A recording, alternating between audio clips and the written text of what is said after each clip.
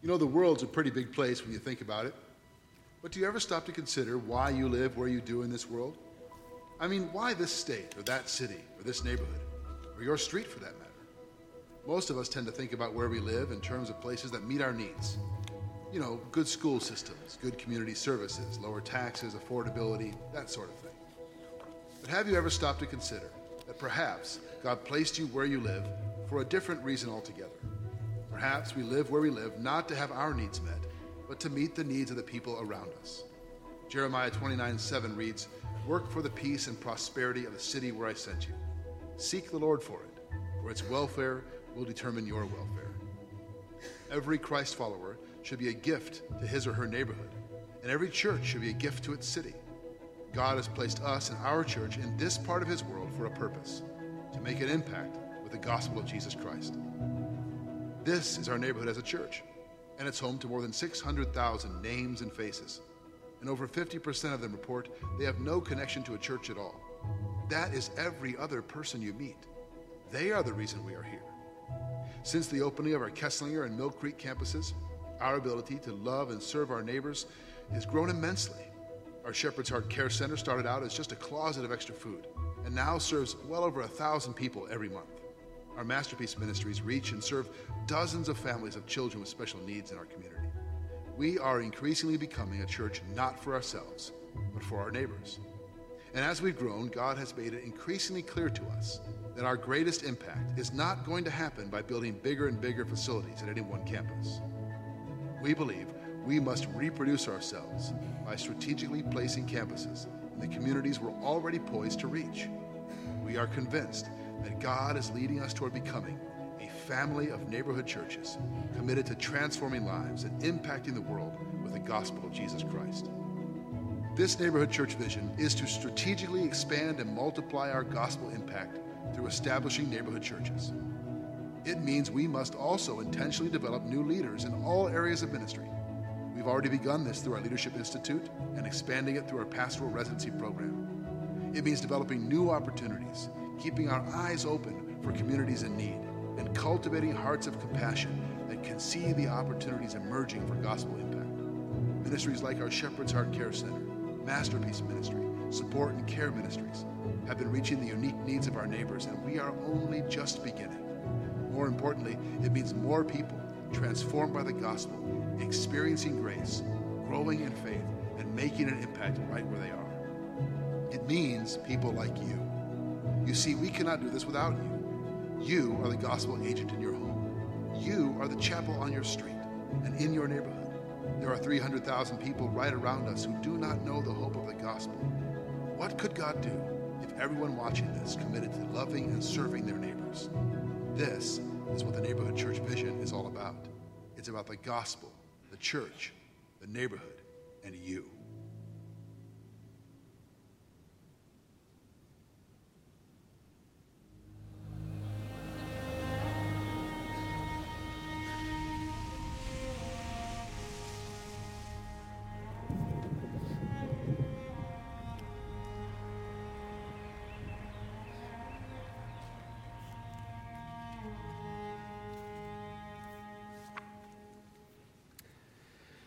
I don't know about you, but that little video that I've seen multiple times always makes me excited and proud and glad to be part of a church family that is making that kind of impact and making a growing impact right here in our county and our region where we live. So I hope it does that same thing for you too. Well, from the time I was in middle of fourth grade until I graduated from high school, my family lived in a small town about 40 miles north of New York City. The town was called Armonk, and even though it was a small town, it was located in Westchester County, which at that time is one of the more affluent counties in the entire country. So growing up, I was largely unaware that many of my friends' families were actually wealthier than I can even imagine. And my brother, who's younger than me, tells a story to this day about when and how he realized this was true. And I've told this story before, you might remember it, but it fits our topic today. But one summer weekend, a family that was brand new to our church invited our family to go spend a day with them on their boat that was anchored in Long Island Sound. I was away at camp or something, so I wasn't actually there that day. My brother tells the story. But this family happened to own a small yacht. a 40 or 50 footer that they kept on Long Island Sound outside New York City. And the boat itself was just wildly impressive to my brother, who was about 11 years old at the time. And when lunch came around, the lady whose family owned the yacht brought lunch, and only she didn't bring like peanut butter and jelly sandwiches or hot dogs like we would think. She brought this big fancy deli tray filled with rolled up fancy meats with toothpicks stuck in them. And for some reason, to his 11-year-old mind, this was like the pinnacle of opulent living. The little fancy rolled up meats with the toothpicks. And then just as they were enjoying lunch, just when he thought life could not possibly get any better, a much bigger yacht, like a 150-footer, came floating by. And just then the lady who owned the 40-foot yacht looked up and kind of looked over her shoulder and went, that's how the other half lives. And my brother says it slowly dawned on his 11-year-old mind that if that was the other half, our family didn't live in either half. I think most of us have had an experience like that, maybe not on a yacht, but maybe driving through a certain neighborhood, or maybe reading about a movie star that lives in a 30,000-foot house. I just saw that Michael Jordan put his house up for sale in Lake Forest, 52,000 square feet. Yeah, that's a lot. That's bigger than this whole campus. All right, that's a lot of square feet. Or maybe we're tempted to think like my brother thought. At least at times, we all want to be in that other half. Now, today we continue our series from the book of Songs called book of Psalms called Songs to the Soul. I've always had trouble saying those words back to back. And so far we've seen that the Psalms are these ancient songs and prayers that express a full range of human experience and emotions. And in that way, they're very contemporary, even though they're ancient, because we too, in our lives, experience these same things and these same emotions. We've seen psalms of praise and worship, psalms of lament. These are psalms of sorrow and pain. We've seen psalms of confession. And last week we saw a psalm of stillness in the midst of a raging storm. Now today we look at a psalm that talks about, in a way, the other half. Talks about envy and bitterness and confession and worship. It's Psalm 73. I'm going to read part of the psalm for you, then we're going to go back and work our way through it. Psalm 73, and your Bible will say that it's a psalm of Asaph. Now, Asaph is thought to have been one of the lead music and choir directors of the time. He served under both King David and King Solomon.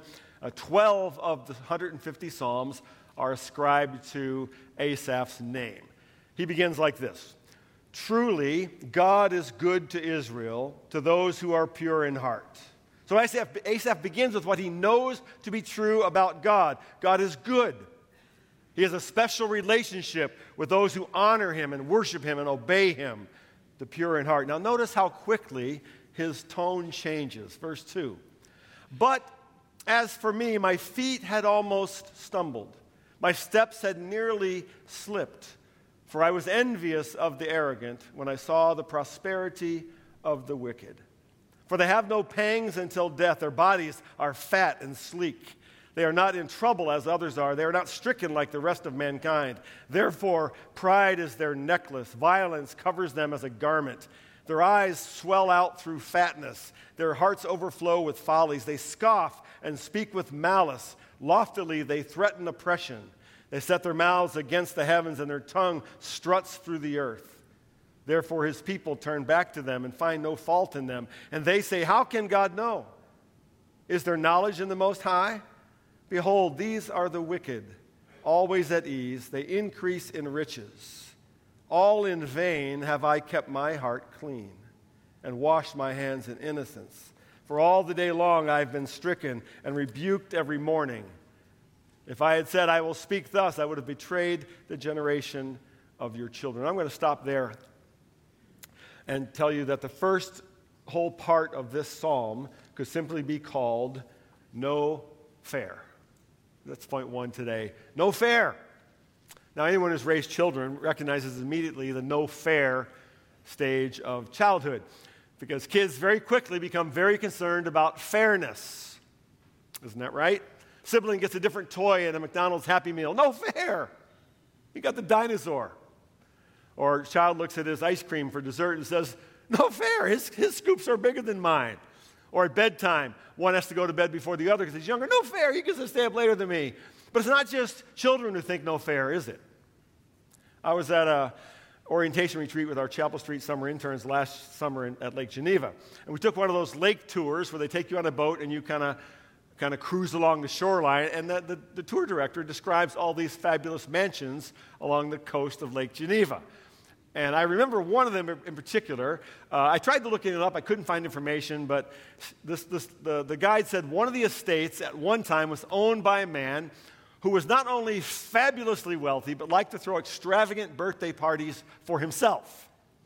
And on the occasion of his 65th birthday, he purchased 65 brand new Corvette automobiles and lined them up in an array on the estate. And then as his guests arrived, there were something like 500 guests, each guest got a key. And the game was, at one point, he had everybody go out and they could try their key in the cars, and if the car started up, you drove it home. Think about that. Okay, a birthday party with 65 Corvettes as party favors. No fair. Not fair. Speaking of cars, have you heard about the Sultan of Brunei? Okay. Sultan of Brunei's name is Hassanal Bolkiah. He's 73 years old, assumed the throne when his father abdicated in 1967. So he's been Sultan for 50 years, over 50 years. I wonder what his business card says, just like Sultan, right? He's thought to be the richest monarch in the world with a net worth of over $20 billion and growing. His income comes mostly from oil. And get this, his personal wealth increases at the rate of $100 a second. Now, does that sound fair to you? Okay. He lives in a palace that has 2 million square feet of floor space, over 1,700 rooms, and 257 bathrooms. That means he could use one bathroom a day, and he wouldn't have to use one twice until he got to the middle of September. Think about that. He once had a collection of 7,000 cars, which included over 600 Rolls-Royce automobiles, including one that was completely plated in 24-karat gold. I'm not making this up. This is the car. That single car worth $14 million. Okay, say it with me. No fair, right? Asaph begins, "Truly God is good to Israel, to those who are pure in heart. But as for me, my feet had almost stumbled. My steps had nearly slipped. I know God is good. I've been taught that all my life. But I started to lose my footing. I started to doubt what I knew to be true about God." Verse 3, "For I was envious of the arrogant when I saw the prosperity of the wicked." Now, this is both a confession and a complaint. The confession is, I was envious. Now, envy is the subject of the 10th of the 10 Commandments, which I'm sure you know. You shall not covet. That simply means to be envious of. You shall not covet your neighbor's house. You shall not covet your neighbor's wife, or his male servant, or his female servant, or his ox, or his donkey, or anything else that is your neighbor's. That's Exodus 20, the 10th of the 10 Commandments. Now, we all know what envy is. We all know what it is. It's simply wanting what you don't have. Specifically, wanting something that belongs to somebody else.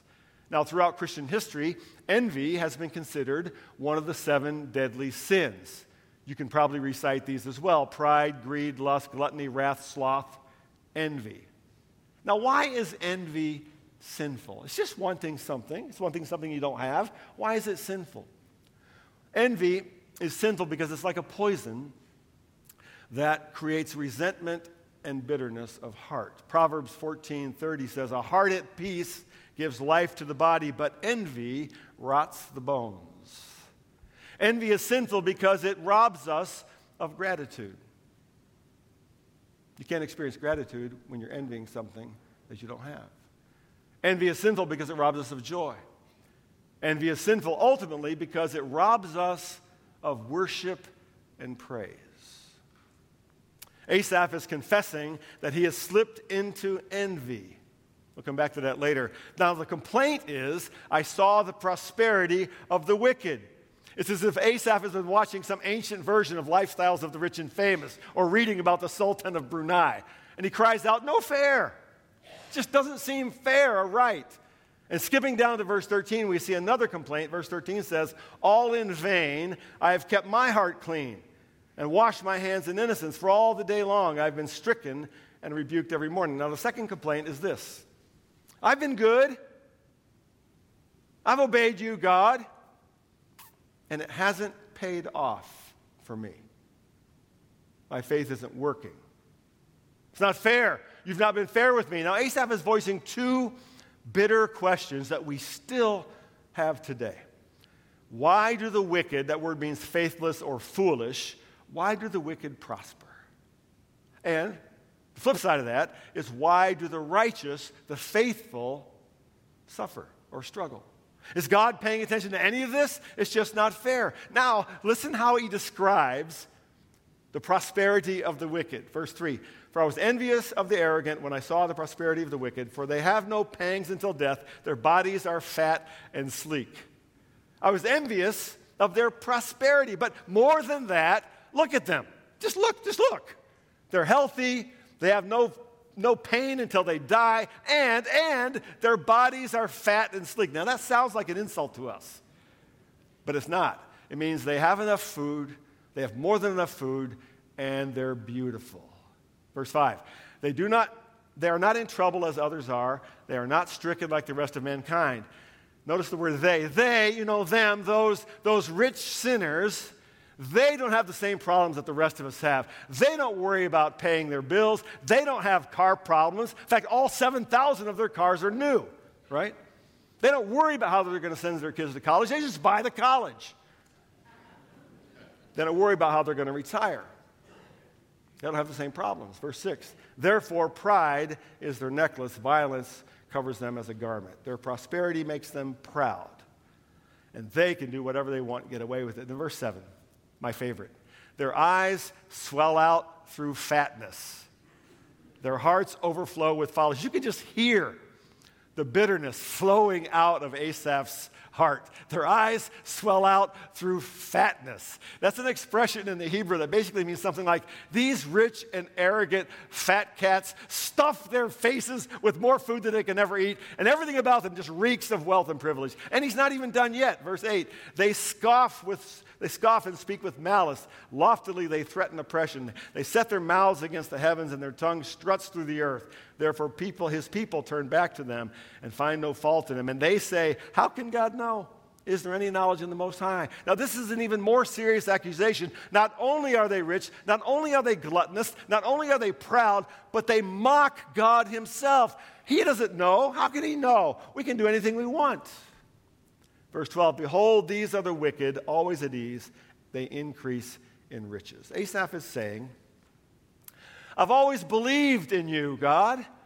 I've always believed that you were good. But I look around me and I see things that just don't make any sense to me, things that just seem wrong.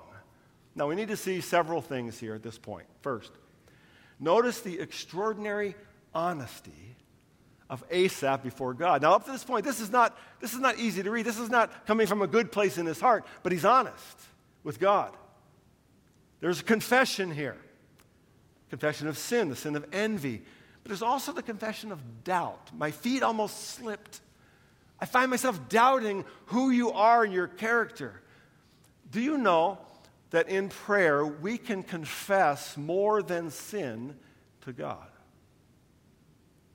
We can confess sin, but more than that, we can confess doubt and questions and frustration and anger.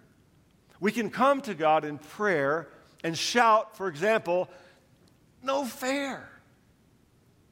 All relationship with God begins with honesty. Asaph's honest. But there's something else here too. Embedded in his confession is a faulty understanding of both God and faith. Asaph is admitting that he had slipped into this kind of thinking. If I'm good and I obey God, then God should reward me with material prosperity. Now, this is just an ancient version of what we would call today the prosperity gospel. It's still preached today, that somehow people believe that God promises financial and material wealth to those who put their faith in him. So if you're good, he pays you back. The assumption is that God is obligated to reward us for good behavior, that God is obligated to be fair. God is obligated to give me the same thing he gives everybody else. What you need to see is that this is not faith. This is essentially the Hindu doctrine of karma, and it's foreign to biblical faith. In fact, the Bible has a whole book, 40-some chapters devoted to the unfairness of life. It's called the book of Job. And over again, we are taught in Scripture that life on this side of eternity is fundamentally unfair. Even Jesus said, in this world you will have trouble. But take heart, I have overcome the world. Thirdly, Asaph also misidentifies the blessing of God. So far in the psalm, he's completely identified God's blessing with material wealth and prosperity. It's not so. And finally, Asaph badly misjudges the character of God, suggesting that perhaps God is not good because he's unfair with the distribution of resources, the distribution of wealth. So Asaph begins his psalm by crying out to God, no fair. And then he moves into the second part of the psalm that I'm calling the presence of God. The presence of God. Have you ever seen one of those images that at first looks like one thing and the longer you look at it, it looks like another thing? Take a look at this one. How many of you see an old woman with a big nose? How many of you see a young woman looking the other way? Okay, all depends how you look at it. How about this one? How many of you see a duck? How many of you see a rabbit? Okay. I looked at this for like 5 minutes, and I could not see the other thing. I saw a duck. I couldn't see the other thing. And I had to look up. What else is here? Oh, a duck, duh. A rabbit. I can see it. It all depends on perspective. Look at Psalm 73, verse 16. But when I thought how to understand this, it seemed to me a wearisome task until I went into the sanctuary of God. Then I discerned their end. I looked at the world, saw things I couldn't understand. I saw how the wicked, how the foolish, how the godless people around me were prospering. I began to envy their prosperity. My feet almost slipped. I began to doubt your goodness, and then I went into the sanctuary. Now, what does Asaph mean by sanctuary? The sanctuary refers to the holy place, the sacred place. The place of worship for the ancient people of Israel would have been the tabernacle where God's presence dwelled with his people. So Asaph is saying, that I went into the presence of God, I put myself in position to hear the word of God, then I remembered God's truth. Then I remembered God's promises. And when he went into the sanctuary, he saw things differently. He saw from a different perspective. He says, then I discerned their end. Verse 18, truly you set them in slippery places. You make them fall into ruin. How they are destroyed in a moment, swept away utterly by terrors like a dream when one awakes. O Lord, when you rouse yourself, you despise them as phantoms. He takes a completely different perspective. He takes on God's perspective, an eternal perspective. A pastor and writer named Paul David Tripp writes, Asaph's psalm begins without a sense of eternal destiny. You see, without eternity, Asaph was right. If this present physical world is all we have, then all life is about what you can experience, acquire, and enjoy in the here and now. And if this life is all there is, then you would expect a good God to bless those who follow him right here, right now, and curse those who mock him right here, right now. But this is not all there is. From day one, the world has always been marching toward a destination. The only way to understand life is to understand that the world you are now living in is not meant to be a destination, but a place of preparation for a final destination. So when Asaph goes into the sanctuary, into the presence of God, he understands that ultimately the wicked will not prosper.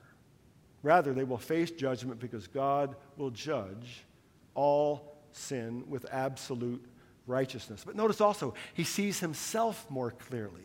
Verse 21, when my soul was embittered, when I was pricked in heart, I was brutish and arrogant. I was like a beast towards you. So he not only admits and confesses his sin, the sin of envy, he sees what envy has created in his heart. It's created the kind of bitter resentment in his life. Not only toward the prosperous wicked, notice, but also toward God himself. That's why envy robs us of worship and praise. He acknowledges his sin and repents. I was like a brute beast before you. I think the translation from Hebrew is, I was such a knucklehead before you.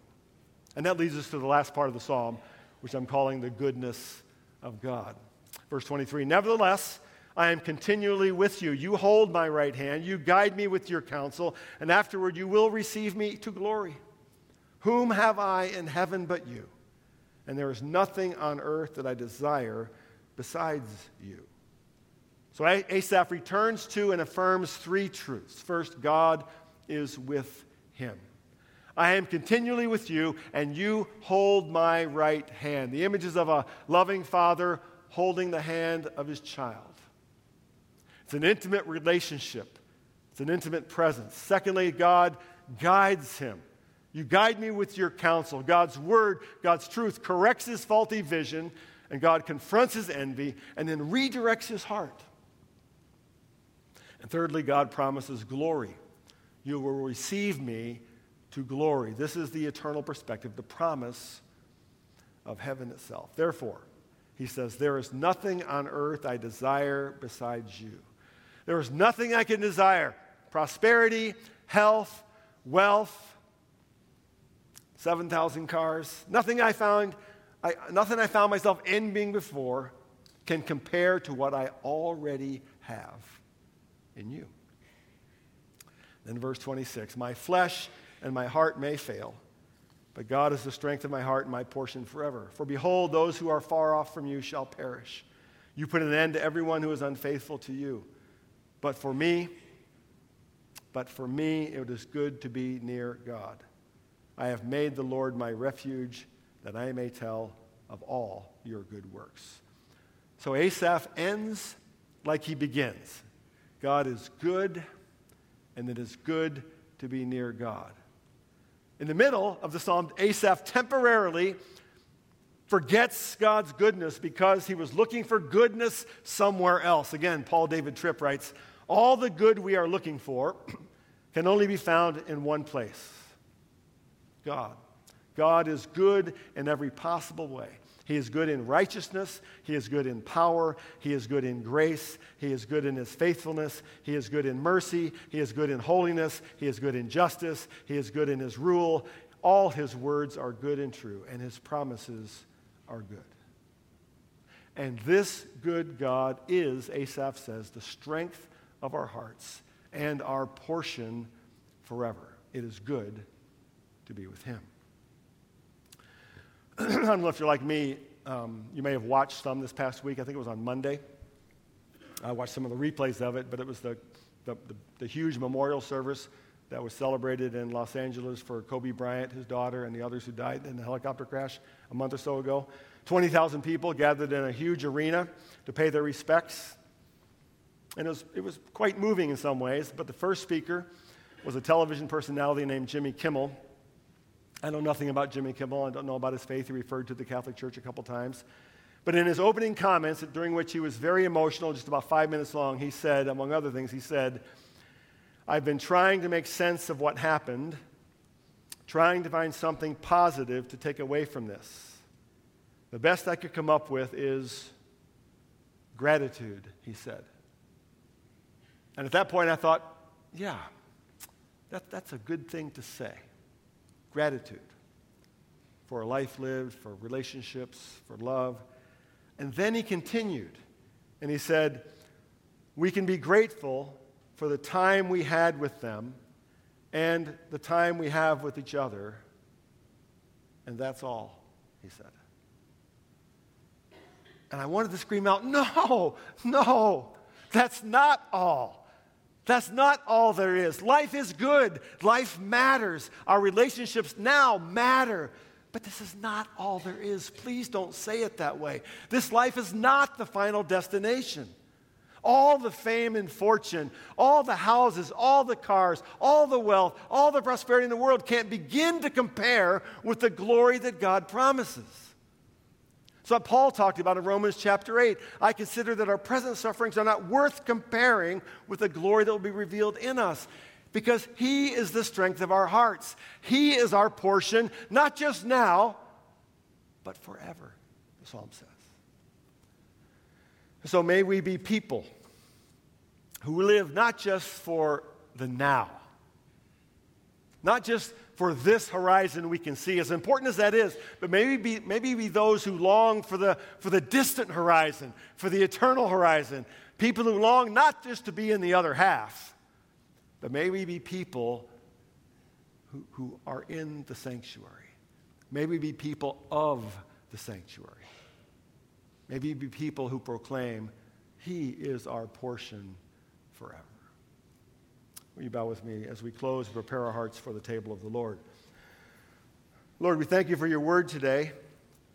We thank you for this ancient, yet such a contemporary cry of an honest heart. We live in a world that does seem so unfair so often. And sometimes we struggle when that unfairness hits close to home. We struggle to hold on to your eternal perspective. So today, by your word, remind us that it is you who hold on to us. And as we come to your table, remind us that your blessings, your promises go far beyond wealth and houses and cars. Remind us through bread and cup that you are our strength and portion. Forgive us when we forget that. Remind us today that it is good to be near to you. It's in your name that we pray. Amen.